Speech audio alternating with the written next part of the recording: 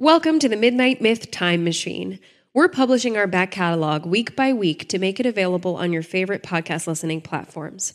What you're about to hear is episode 15, The Holy Grail and Other MacGuffins, which originally aired in May of 2017. This episode is our first foray into the Arthurian and Grail legend through the lens of Indiana Jones and the Last Crusade. So hop in the time machine with us and enjoy episode 15, The Holy Grail and Other MacGuffins. Another day is here, and you're ready for it. What to wear? Check. Breakfast, lunch, and dinner? Check. Planning for what's next and how to save for it? That's where Bank of America can help. For your financial to-dos, Bank of America has experts ready to help get you closer to your goals. Get started at one of our local financial centers or 24/7 in our mobile banking app. Find a location near you at bankofamerica.com/talktous. What would you like the power to do? Mobile banking requires downloading the app and is only available for select devices. Message and data rates may apply. Bank of America N.A., member FDIC. What is the perfect story? Does it exist? Is there a tangible formula? Has the perfect story ever been told? And if so, are we simply trying to retell this story over and over? This podcast is called The Midnight Myth, and somewhere between the black of night and the break of dawn, there is a story, and it's perfect. My name is Derek Jones. And my name is Laurel Hostak. Welcome to The Midnight Myth.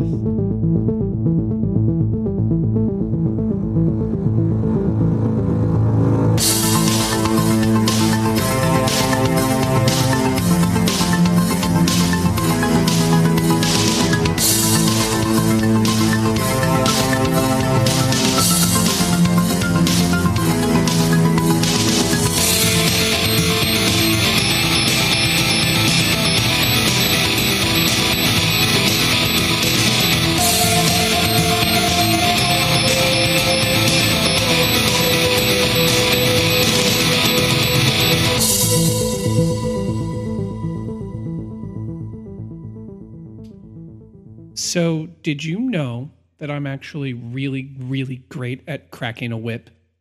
Are you really? I am freaking fantastic at it. Did I already tell you why a whip makes that cracking sound?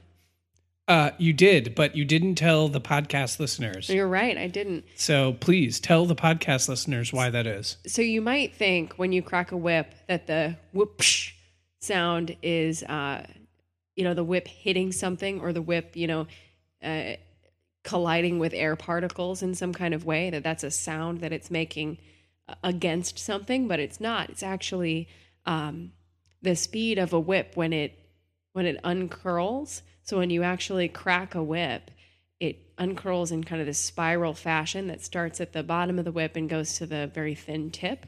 And it comes out in this coil, and so the speed just compounds and compounds and gets faster and faster exponentially. And what you're hearing in the whoopsh is the whip actually breaking the sound barrier. So a whip makes thunder, in other words. Basically, yeah. Yeah, that's pretty awesome. Do you want to know why I'm good at cracking a whip? And not just good, really good at cracking a whip? Why? I think I might know why. I had a whip when I was a kid. Was there someone who inspired you to get a whip? Yeah, parents usually don't just get their kids whips. No. It's kind of a really fucked up thing to do when you think about it. Unless that kid wants to be an adventure-seeking archaeologist. What? Unless that kid is freaking obsessed with Indiana Jones. Yeah. As I was obsessed with Indiana Jones. True story. There's a lot of reasons why I ended up studying history and loving ancient cultures and wanting to learn about them. One of them is Gladiator. One of them is Gladiator for sure. But the main reason I was even interested in was because Indiana Jones did that. I think Indiana Jones did that for a lot of people, I'm sure. Inspired, an interest in history and mythology and archaeology in a lot of young people. Absolutely. It's instrumental in my intellectual awakening as someone who loves learning and reading and studying and going to anything having to do with the ancient world. Yeah. Indiana Jones, good guy. Yeah. So we're going to actually be talking about bum ba bum ba bum ba ba bum ba bum ba bum ba ba ba ba. I had to. Is that Indiana Jones? You didn't know kidding, that? yeah. Okay. The famous score by Mr. John Williams that we all know For a second there, Laurel actually had me that she didn't know that. Oh my gosh. Yeah, we just watched Last Crusade last night. Oh man, it was so great-ish. Great-ish. Ish. I'd like to zoom out for a second because we are going to be talking primarily about Indiana Jones and the Last Crusade tonight. Yeah. But we're talking about this and we are coming at it from a very particular angle. And that's that we really wanted to talk about another stop on the hero's journey. Now, this is something that we've talked about before, especially when we hit rock bottom. The hero's journey that's quintessential to the most universal and most lasting stories in any culture. The hero will also often hit these very specific and similar points in his journey. And when you compare mythologies, you'll notice that all of the heroes hit those points. And the point on the hero's journey that we're exploring tonight is the boon. Now, when a hero sets out on a journey, they're often competing or questing for some kind of treasure or prize, whether that is, a physical or material object or something a little more spiritual. Right. Or sometimes both. Like Gilgamesh is searching for eternal life. Right. But we wanted to talk about boons. And when we started to talk about boons, we thought, what's the greatest boon in all mythology? The Holy Grail. Well, the Holy Grail. Yeah, the quest for the Holy Grail. Yeah. And it takes us through so many different kinds of stories and so many centuries of those. It takes us from Arthurian legend to the Da Vinci Code and Monty Python and Indiana Jones. Right. And everything in between. So we'll be looking at these stories through the eyes of the boon. And to be fair, that term's pretty new to me. Yeah. But the idea that there is a object by which the hero is questing for. And so we figured we'll talk a little bit about sort of the history of the Holy Grail, some utterances of it, and how that came to be within Indiana Jones. Yeah. Right. That's pretty much the structure. I got it right. Yeah. But I'd also like to introduce a term here tonight. And many of you probably have heard this term before. And if you haven't, then you will understand it once I frame it. But the term is MacGuffin. So that's the dog that fights crime. Yeah. He takes a bite out of crime. MacGuffin, the crime dog. MacGuffin, the crime dog. Now, what does that have to do with the Totally Holy Grail? related. Yeah. Oh, okay. So how does MacGuffin, the crime dog, help us find the Holy Grail? So MacGuffin is a term that was popularized by Alfred Hitchcock, none other than Alfred Hitchcock. He was a pretty famous storyteller, right? Very famous film director. Yeah. So in Hitchcock, a MacGuffin is the money in Psycho. You think that Psycho is going to be about the money that the main character steals, and then, whoop, surprise, half hour in, the main character gets slaughtered in a shower. Spoiler alert. But a MacGuffin... We're bad at spoiler alerts. Everybody knows what happens in Psycho. Yes, but that is notwithstanding that we don't do a good job at spoiler alerting. I'm usually worse than you at it, but we're always like, let me explain the whole plot and end of something. Oh, by the way, there's a spoiler alert. A MacGuffin is a device that serves for no other reason than to move the plot along, and it's often compared to a red herring. So there might be an object or or some kind of element of the plot that seems like it's what the whole thing is about, but really it's just about getting everything going and then has nothing to do with what the story is really about.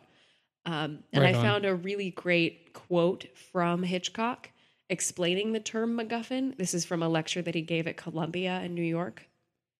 And I'd like to read that for you. He says, quote, "It might be a Scottish name, taken from a story about two men on a train.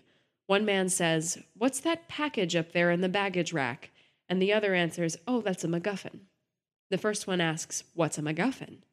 'Well,' the other man says, 'it's an apparatus for trapping lions in the Scottish Highlands.' The first man says, 'But there are no lions in the Scottish Highlands.' And the other one answers, 'Well then, that's no MacGuffin.' So you see that a MacGuffin is actually nothing at all." So it's a thing that exists within a story that has no real consequence or significance, but yet as an audience member, we're believed that it should have consequence or significance, and it gets us, as an audience member, maybe from point A to point B. Yes, and not just as an audience member, but as a character in that story. It gets us from point A to point B. So I'm Indiana Jones, and I hear about the Holy Grail. The MacGuffin might be the Holy Grail. It might not actually serve to do anything for this story, but it does get me to Venice, and it does get me to Turkey. Right, and it does get me to reunite with my father, who I have a stressed and tenuous relationship, to say the least. Exactly. Right. So the Holy Grail in Indiana Jones and the Last Crusade is the MacGuffin of the movie. It ultimately doesn't really matter. Right. It just serves to get all of the characters to where we need them so that the adventure can commence. Exactly. And what's really funny about this is when we started talking about doing a Holy Grail podcast, I was like, oh, I definitely want to compare the Holy Grail to famous MacGuffins. And then I went to the Wikipedia page about MacGuffins to find that quote. And the first thing I read was, the MacGuffin actually, the concept predates the term. Like an early MacGuffin is the Holy Grail. It's the hipster MacGuffin. It was the MacGuffin before MacGuffin was cool. Was MacGuffin. Yeah. So let's dive into a little bit of the Holy Grail. Now, a word of just sort of caution or thinking when we discuss the Grail and the Grail history and the Grail lore. One, the Holy Grail as it pertains to the Arthurian legend is just that. It's legendary. It's not history. Right. It's important to be mindful that it deals in the realm of story and has been commercialized and popularized and doesn't necessarily intersect with raw reality or fact. Right. And the reason why I give that sort of preamble warning to the Holy Grail is, one, I asked my medieval histories professor about the Holy Grail, and that's what she said.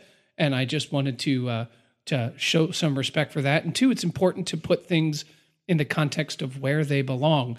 So we're going to be interceding in a lot of ways with real history in this episode, but nothing we're going to talk about is actually historical, which is kind of cool. That just blew my mind. Yeah. Yeah. And it's easy, especially looking at the number of times that the Grail is introduced in popular culture and in modern storytelling. It's easy to think that actually is a thing that has been passed down in like actual legend, whereas Arthurian legend is often literary legend. And yeah, I think it's important to continue to separate those things. Right. Totally. Yeah. So what is the Holy Grail? Well, traditionally, it is considered in most legends to be a cup or a serving dish. Yeah, a dish, or even a plate. Or a plate.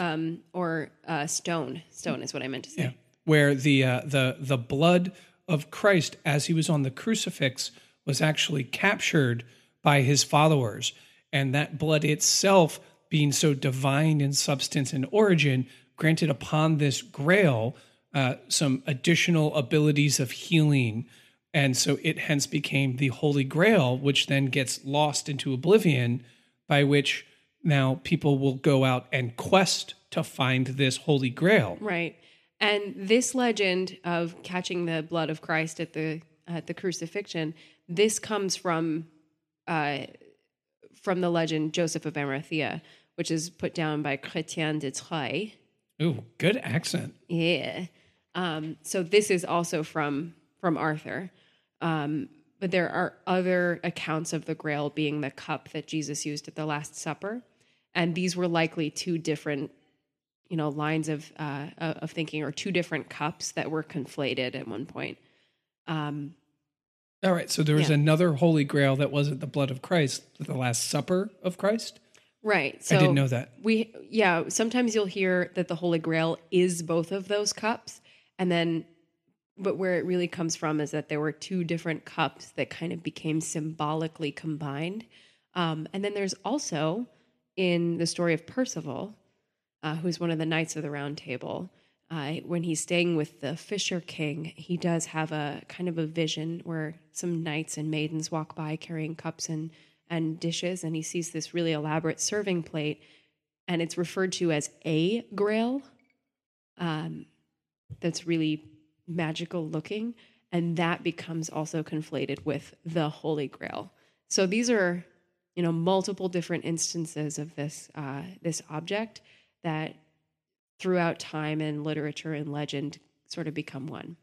Right. And in the medieval world, there was a few centuries period where there was obsession might not be the right word, but sort of cultural, I'll just say it, a cultural obsession around objects that contained divine properties, whether that was healing, whether that was like reversing age, things that gained their power from a sort of transcendental, and what I mean by transcendental, from another universe, a saint, an angel, God, or Jesus would be able to interact with these objects and give them magical powers and abilities. Right. If we look at relics in the church, we look at, any church might have the finger of St. Paul, and that blesses you when you go and visit. But if you count up all the different fingers of St. Paul in all the churches in Europe, you've got, he must have had 35 fingers. Right. And people believed this so passionately and so fervently. I can think of, there was an example, I think it was one of the early Crusades, where there was a Christian, pan-Western European army lost in the deserts of Jerusalem, delirious, and they're right on the shores, not the shores, but the outskirts of the city Antioch. And one delirious knight picks up a lance and says, "I have the lance of Christ," and it was a lance that apparently pierced Christ's skin while he was on the crusade. And the army went into a religious fervor, and they sacked and killed everyone in Antioch. Wow. That actually happened. And It's sort of like the weaponization of the fetishization of ancient or Christ-like or divine relics. Right. So I think the Grail is part and parcel. It's the sort of origin story, if you will, that there are these magical items out there, and that once you have these, you are a little closer to the divine. You're a little closer to God, and you might have these extraordinary powers or abilities because of it. This is something that Arthur did, who in its mythic tradition represents the coming about of Christianity in the pagan world. And he represents the transition from the Dark Ages to a medieval pan-European papal monarchy. And so I think the Grail serves this historical function in its sort of mythic and legendary tradition. Absolutely. Yeah, I couldn't agree more. It makes me think of a wonderful book called The Mists of Avalon.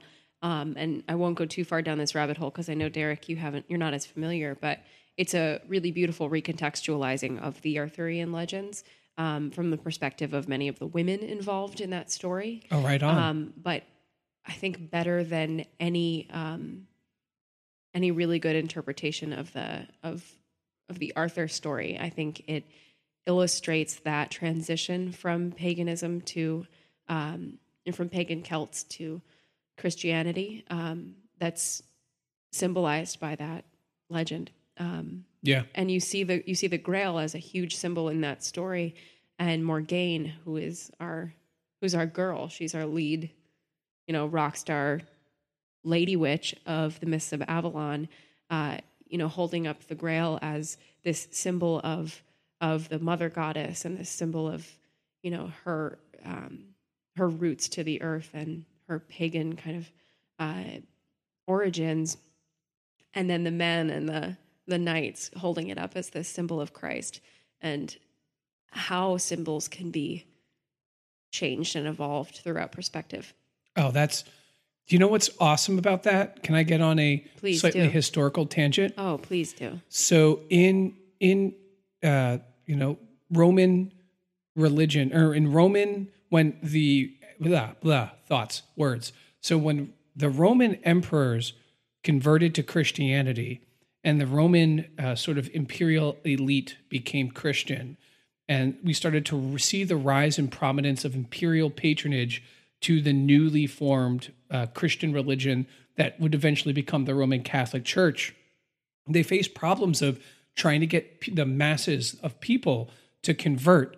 One of the strategies employed in the later half of the Roman Empire was to go to places where people would regularly sacrifice to pagan deities and switch out the statues and put in saints. Right. That still, some of them still exist today, where people would go and then instead of doing their sacrifices to, let's say, Pan or Heracles or Zeus or Jupiter or whatnot, they would then go now to Peter or Paul or Constantine, all these famous Roman or all these famous now Catholic saints, and switched sort of symbolically switched the worshiping of pagan deities to Catholic saints in a very way that's reminiscent of hearing Morgaine hold up the Grail as the symbol of pagan and pagan maternity and pagan womanhood and pagan worship, while the knights are holding that same symbol and saying, nope.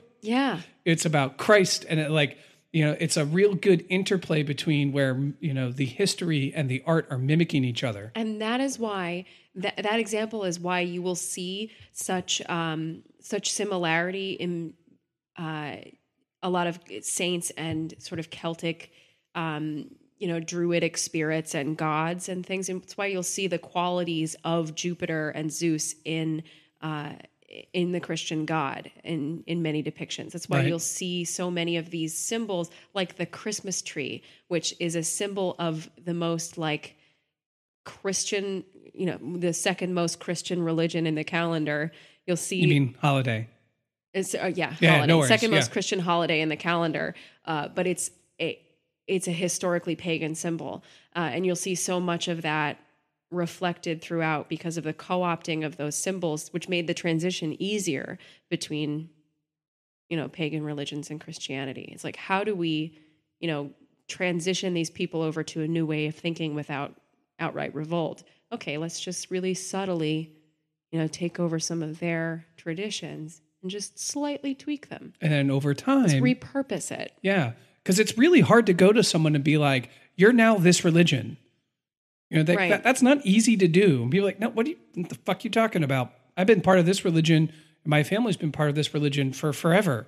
You can't come in and tell me I'm now this religion. Right. So they didn't do that. They said, oh, okay, well, the emperor's part of this, so, you can do this. Yeah. And it's as simple as being like, okay, so you guys are celebrating spring because, it means Persephone's coming back from the underworld, or it means, the earth is regenerating. But hey, you're also celebrating that Christ is risen and reborn. Makes it easier. Yeah. But I mean, the truth is in Rome, they did outlaw pagan religions. Right. So there was never an argument that Zeus, Athena, and all of these weren't real. It was that, though they are real, but they're demons. Yeah. And when you worship them, you're worshiping demons. And so you can't worship demons. That's illegal. Worshiping demons is wrong. If there's a world where demons exist, I think we could agree that's a pretty reasonable law. Right. But you can't actually stop them from doing it. So what do? Switch the statues. Yeah. It's like, hey, we know you're going to have a party this time of year anyway, so here's a better reason to have a party. It's now just called Easter. Yeah. Yeah. Wow, we rabbit holed. We Easter rabbit holed? Oh, I see what you did there, and I like it. Anyway, should we talk about Indiana Jones? Yes. Let's get back to Indiana Jones and the Last Crusade, the third installment of the Indiana Jones franchise. The final installment of the Indiana Jones franchise. Symbolically, yes. Literally, sadly, there was another Indiana Jones movie. We will call it the Indiana Jones movie that shall not be named. That shall not be named. This is the movie in which we go back to Indiana Jones as a character. I forget exactly when it was made, but it was in the 80s. Right. It's done by Lucasfilm and Steven Spielberg, and they return to Indiana Jones, and they start off with Indiana Jones as a boy, hiking in Utah. He finds this gold cross as a boy, and he's fighting these grave diggers for it, and blah, blah, blah, blah, blah. Flash forward, he needs to fight and find the Holy Grail. Yeah. And there's this really beautiful scene where I forget the name of the guy who commissions him. Evil Capitalist Man 1. Evil Capitalist Man 1 invites him over to his like fancy apartment.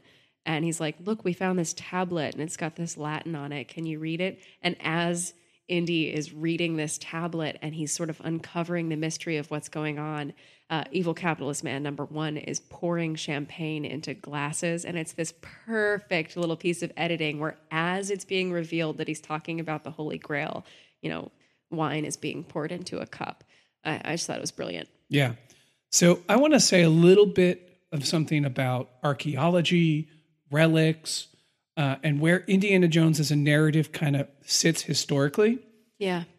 And I'll start just asking everyone these questions. If you've ever been to a really cool museum that's had really cool things from all over the world, ask yourself this question: where did that stuff come from?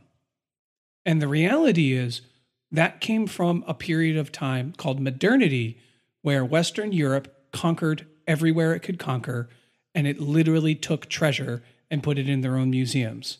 Right. Now, Indiana Jones as a character represents a time period in which there were wealthy, individuals who wanted to patronize archaeologists but give them money for digs, but they usually wanted those collections for themselves. So they would pay archaeologists to dig things up, and then they would keep them, the wealthy person who would fund it. There were universities that would go and fund it, and usually with someone rich there. And then there were just, official governments that would go and dig up treasure and take it and bring it back. Right.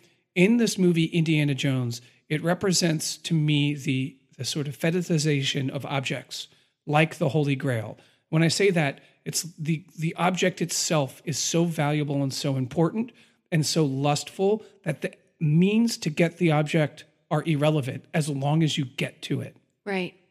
And Indiana Jones will kill people. He's an academic, presumably, but he has no problem murdering someone just to get to the object. Especially Nazis. Yeah, especially Nazis. Well, the Nazis, in reality, were searching for the Holy Grail. That actually happened.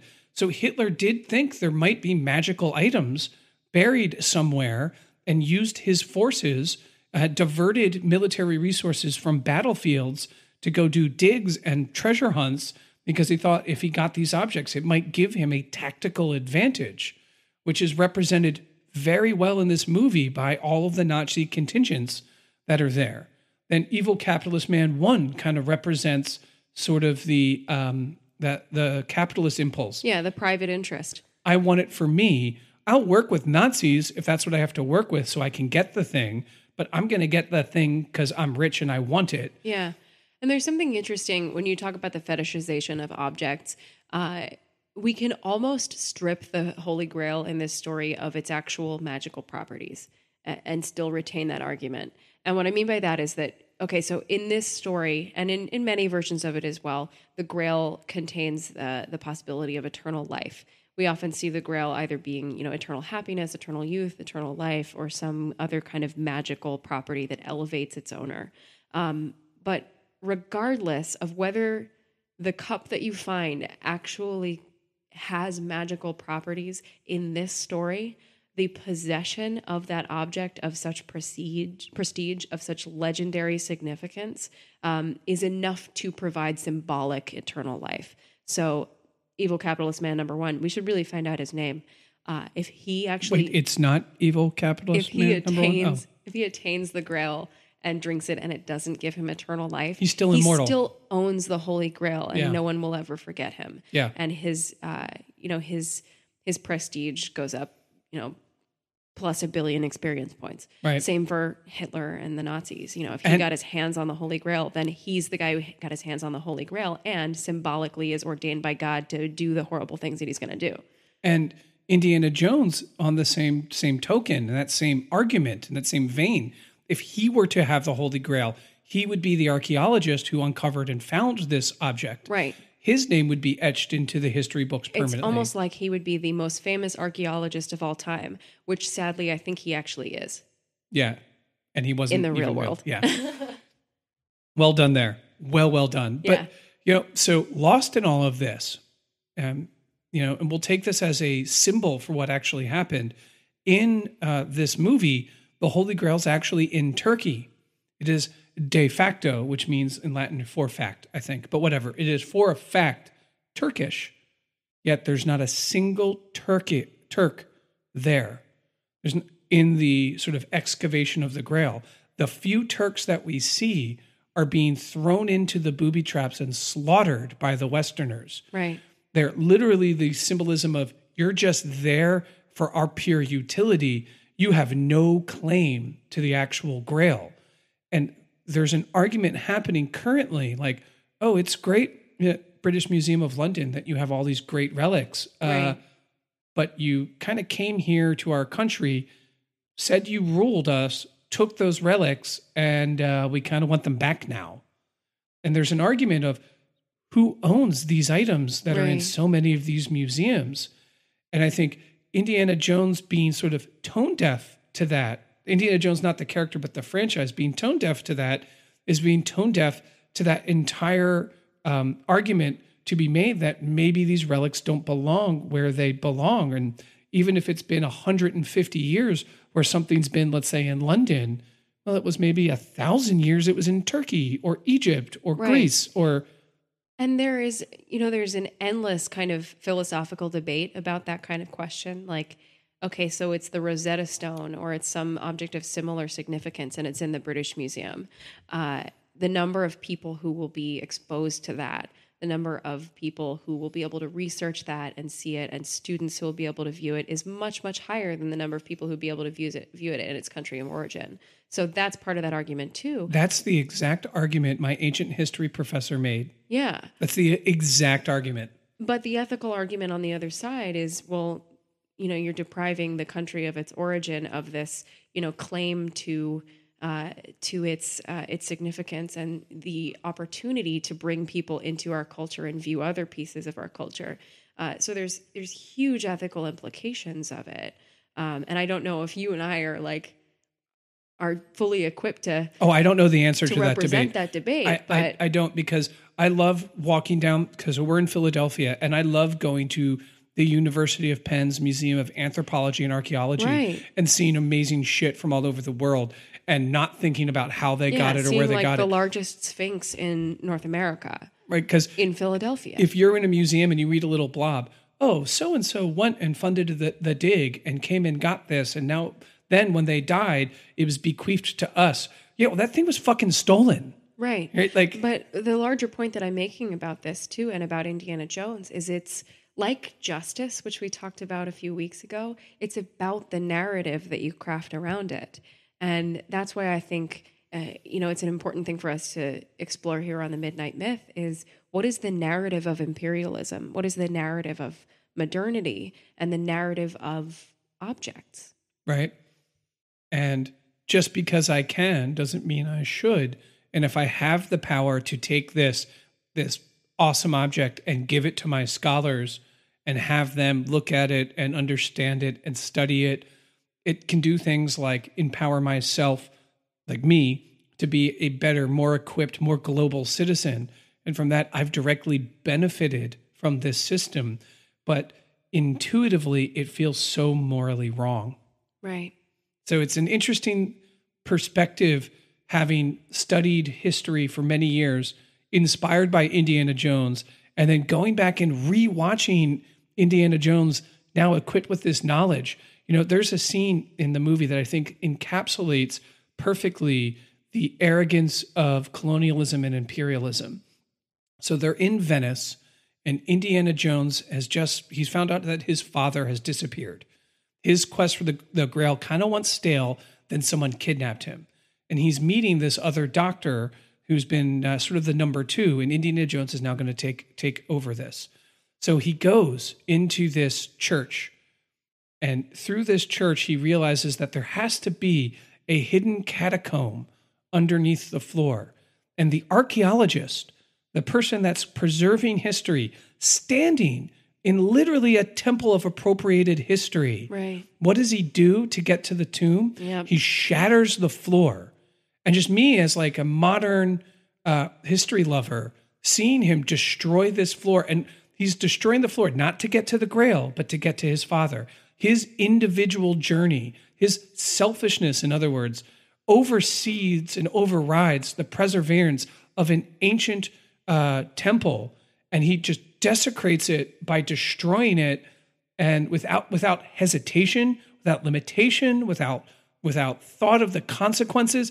And it's shot in a frame of humor. Right. Because as he's smashing the floor, the librarian. It has the librarian stamping a book, and the librarian thinking, oh my goodness, my stamping this book is causing this sound, which is childish and stupid and has departs us so far from reality. But as a filmmaker, you're like, God, or as a film watcher, you're like, this is delightful. Yeah. But the historian in me is just like, oh my God, this is killing me. And it's the great contradiction of Indiana Jones, too.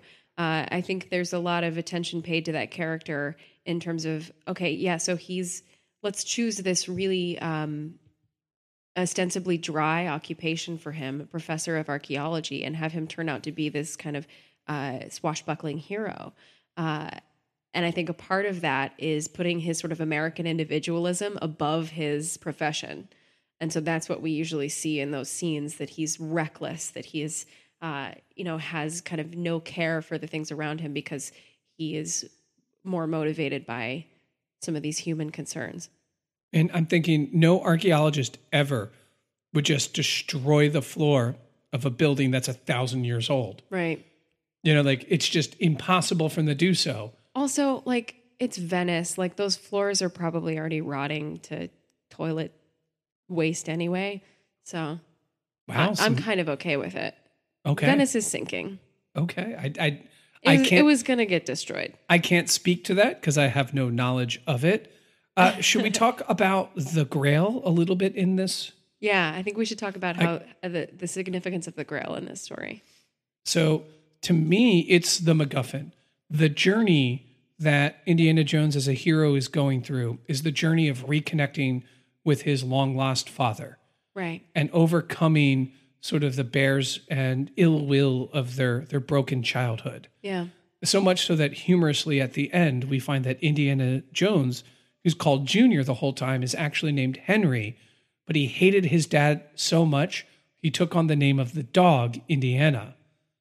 And I thought that that's a great place for that movie to end, to say that now that we know this about Indiana Jones, we know that he and his father have finally reunited and reconciled.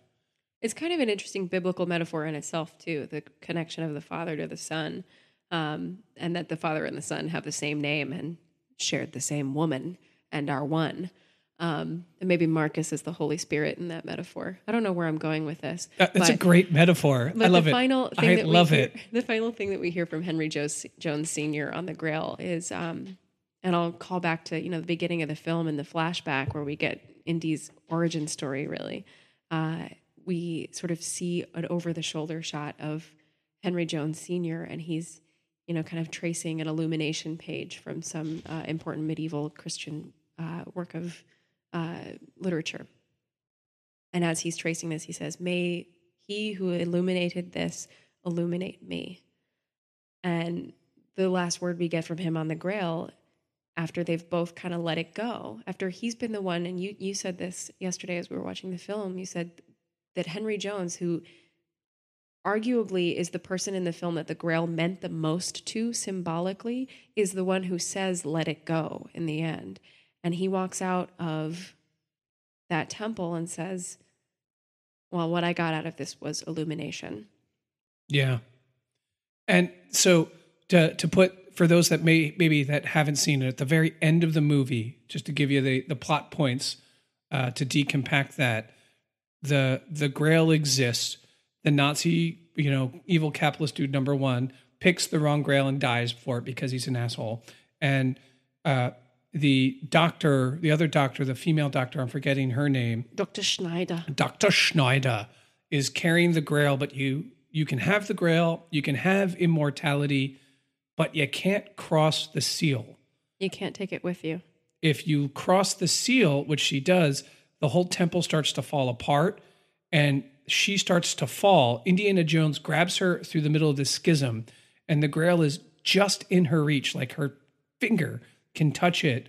but she can't hold onto Indiana Jones and the Grail, and she falls.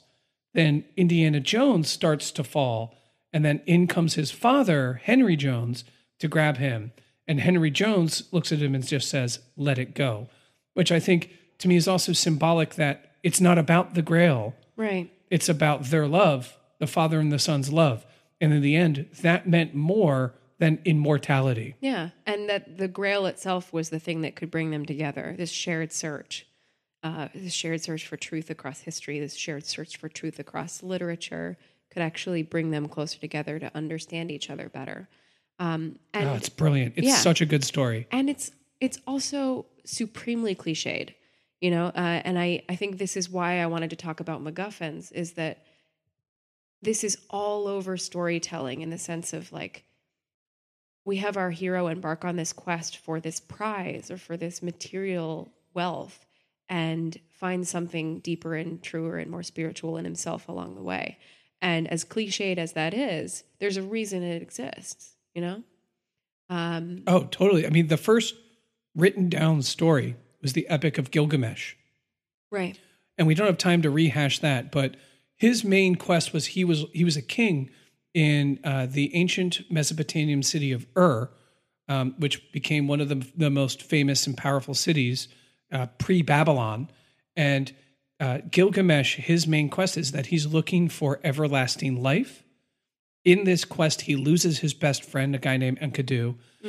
He gets to a point where he can get immortal and everlasting life, but he loses it. And then he comes back to Ur. And what does he finally learn that he needs to be? Just a good king. Just a good king. And he becomes a good king. It's an amazing story. Yeah, it's one of the greatest stories of all time. And hopefully you're familiar with it. But I think you hit the nail on the head of the universality of the quest for the thing really not being about the thing at all. Right. And in this case, Indiana Jones has that Gilgameshian spirit where it's about them questing the last crusade, is what it's called, the final battle for the Holy Grail. And they get to the Holy Grail and they let it go. Yeah. It's another example that I thought of in pop culture was to bring things back to Harry Potter again and, visit another historically and mythologically significant object, the Philosopher's Stone, or the Sorcerer's Stone, as it's known in some versions of that text, and how Harry's entire quest through that story is to uncover the mystery of the Sorcerer's Stone and to find the Sorcerer's Stone. And when he does, he has this opportunity to have, immortality and have this partnership with the Dark Lord and, rule the world. And as disingenuous as that might be, Harry really does have a chance to have real power at that moment. And he chooses not to. He chooses to do the right thing. And by returning it to Dumbledore, this mythologically significant object is destroyed. And the Philosopher's Stone in that story really is just the thing that gets Harry from point A to point B so that he can make the choice that he has to make and realize that he is going to be this brave fighter for the rest of this saga. And we see objects take on significance throughout that narrative, from Horcruxes to Deathly Hallows, when he has the chance I was just going to say master the Hallows. The death. He gets the Elder Wand and he snaps it at the end and snaps it throws at the end it. of the movie. Yeah, and it's amazing. Yeah, he's just like, no, I don't want this. And I think it's a really beautifully realized version of that ancient and immortal cliche. Yeah, which is, I think, such a crucial part of the Midnight Myth, is the quest for the thing really not being about the thing. We should rename our podcast The Ancient and Immortal Cliche. We'll leave that to our listeners. If you like that, tweet it back to us. If you want us to stay at Midnight Myth, tweet that back to us. Oh my God. And if you guys, so be it, want to change the name of the podcast. You're an ancient and immortal cliche. Too bad, because it's my podcast and I'm not changing the name. Nice. Should we go to the game? Do you have any final thoughts? One final thought. Do it. Totally off topic. A Midnight Myth style boomerang. Do it. If you're new to the show, a Midnight Myth boomerang is when I fucked up and I said, "Ooh, I've got a curveball," but I said, "I've got a boomerang." Yeah. And now it's become our But it thing. works. So Midnight Myth Boomerang, does this movie hold up? The Last Crusade. Oh gosh, we're going to talk about this. So to put it into just where I'm at, as I haven't seen the movie in decades. Yeah, it was like 10 years before last time I'd seen it. I saw it in the theater. I think I went with my father on Father's Day. I don't know. I could be making that memory up. But anyway, That'd be a very Father's Day movie to see. So. Yeah. Watching the movie again now as an adult with context, I'm just curious if you thought it held up to the memory. It does not. And I'm not saying it's a terrible movie. And it is part of a franchise that I love pretty dearly. So I have, we talked about this. It hit some nostalgia buttons for me. I put on my nostalgia goggles. Right. For a very rose-tinted Indiana Jones weekend. But yeah, it's got a hell of a lot of problems. And I'm glad we were able to take the story at face value and evaluate its significance in the longer, lore. But yeah, it's problematic. Yeah, there's so many moments in that movie that are amazing that I love and I romanticize. And I have, like you said, those rose-tinted nostalgic goggles. And I totally enjoyed every second of rewatching it. That being said, it's not a good movie. No, and I think it suffers primarily from the fact that, they're on this quest for an overtly religious object, and there's not really a come to Jesus in the film, if you will. That Indy is supposed to sort of embrace these three challenges about the breath of God and the word of God and the path of God, and he's supposed to take this leap of faith, but it's really not a leap of faith. No, because he's not. And really doesn't strike you as a religious character. He doesn't start as a religious skeptic and then have a moment where he becomes a religious character. But then in the end, the Grail actually has religious significance. And I thought those two things were totally mutually exclusive. And so it turns into a different movie. Sure. For me. Yeah, my whole thing is just so many small little inconsistencies. So many small little just like nitpicks and faults that I'm like, an archaeologist wouldn't do that. An archaeologist wouldn't do this. It's true. Yeah. So why all of a sudden, is there a stop in the road where it says, if you go right, you're in Venice. If you go left, you're in Berlin. That sign doesn't exist anywhere. It's true. I think that's the joke though, because there's a lot of like semi slapstick in Indiana Jones. That's it's like not really realistic comedy. Oh yeah, let me just like throw the a stamp Nazi thing. Yeah. Yeah, let me just throw a Nazi out of an air balloon and be like, no ticket in English. That's another example of it. And everyone's just like, oh, let me get the ticket. It's like, what am I watching? And all the puns. Yeah. Oh my God. Like, what am I watching? Like rewatching it. It's a little vaudeville. Yeah. This is just it's absurd in moments. Right, it has so many great scenes. It's a fantastic story. It's incredibly well acted and directed. But it also was sort of, I would say, a slave of its time. The Brotherhood of the Cruciform Sword. Yeah, Talk about another MacGuffin. At the very beginning, here are these Moroccans in Venice willing to kill Indiana Jones to stop him from getting the path to the Holy Grail. Yeah. That he ends up killing all of them except one who says, oh, you don't want the Grail, you just want your father? Oh, here's the path to the Holy Grail then. That I've sworn by God to not give to anyone. But since you just want your father, then I'll wish you luck. And by the way, at the very end of the movie, they need them to kill some Nazis. So they just show up in Turkey. So, I would just show up to kill some Nazis, but... Not to mention like the blatant Orientalism with the true. Turkish Sultan who they bribe for the right to get the Grail with a car. They're like, oh, we'll give you this gold treasure. And he's just like, really, all I want is this car. Rolls Royce.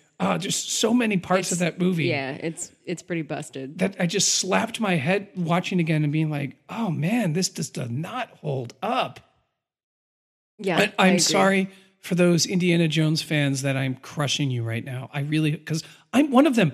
I had a whip and a hat so that I could be like Indiana Jones. And I cracked the fuck out of that whip. Whoopsh. Anyway, right before we go to the game, I just want to rattle off a couple of other MacGuffins. Do it. Just so you can look these up. So we said Holy Grail, The Holy Grail is also a MacGuffin in the Da Vinci Code. It's also a MacGuffin in Monty Python and the Holy Grail. Yeah. Because they never even find it. Right. We also have the Golden Fleece in Jason and the Golden Fleece. That's a MacGuffin. We have the Philosopher's Stone. We have the Deathly Hallows.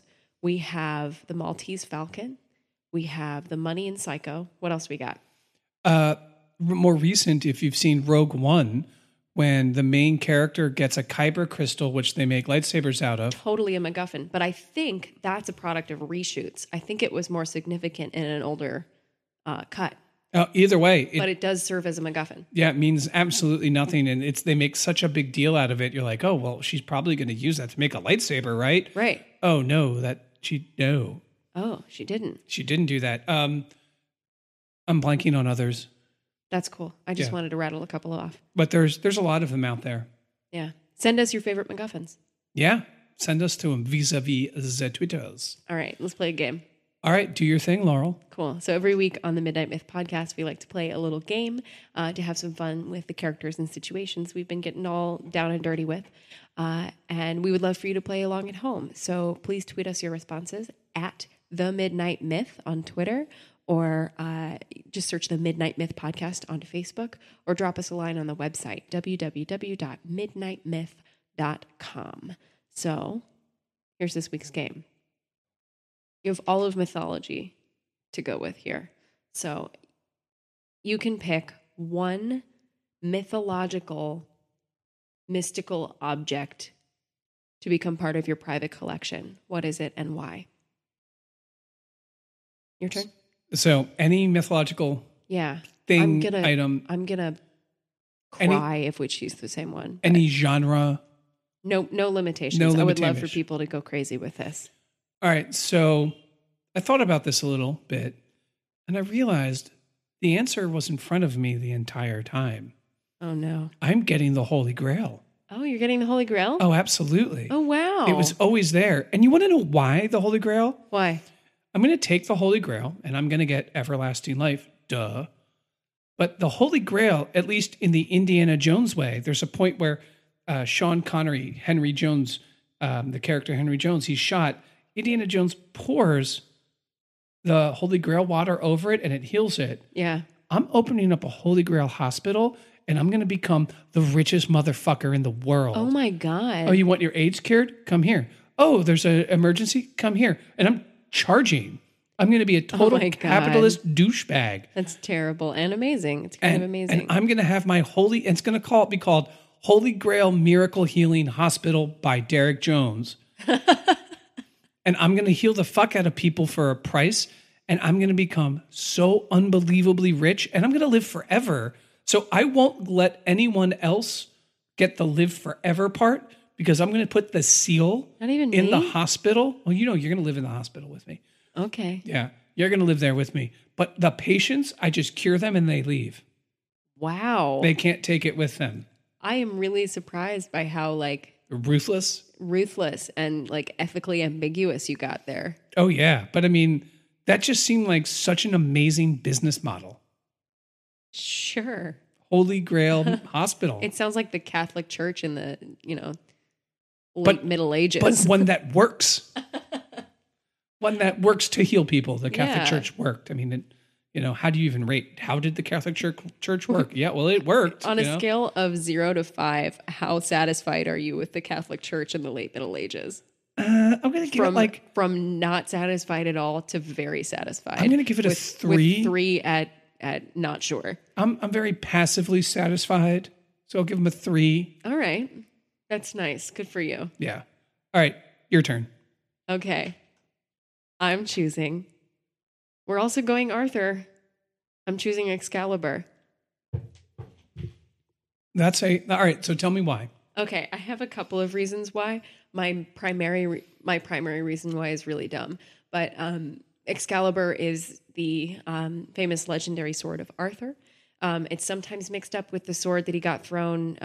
So I think it is the sword from the Lady in the Lake in some versions, but sometimes that's another sword. And then there's also the sword in the stone, which is sometimes another sword. But Excalibur is the big one that is the symbol of Arthur's birthright and his sovereignty over England and the land. You will be the land and the land will be you. Excellent Merlin impersonation from the movie Excalibur. The Excalibur movie from the 80s. Yeah.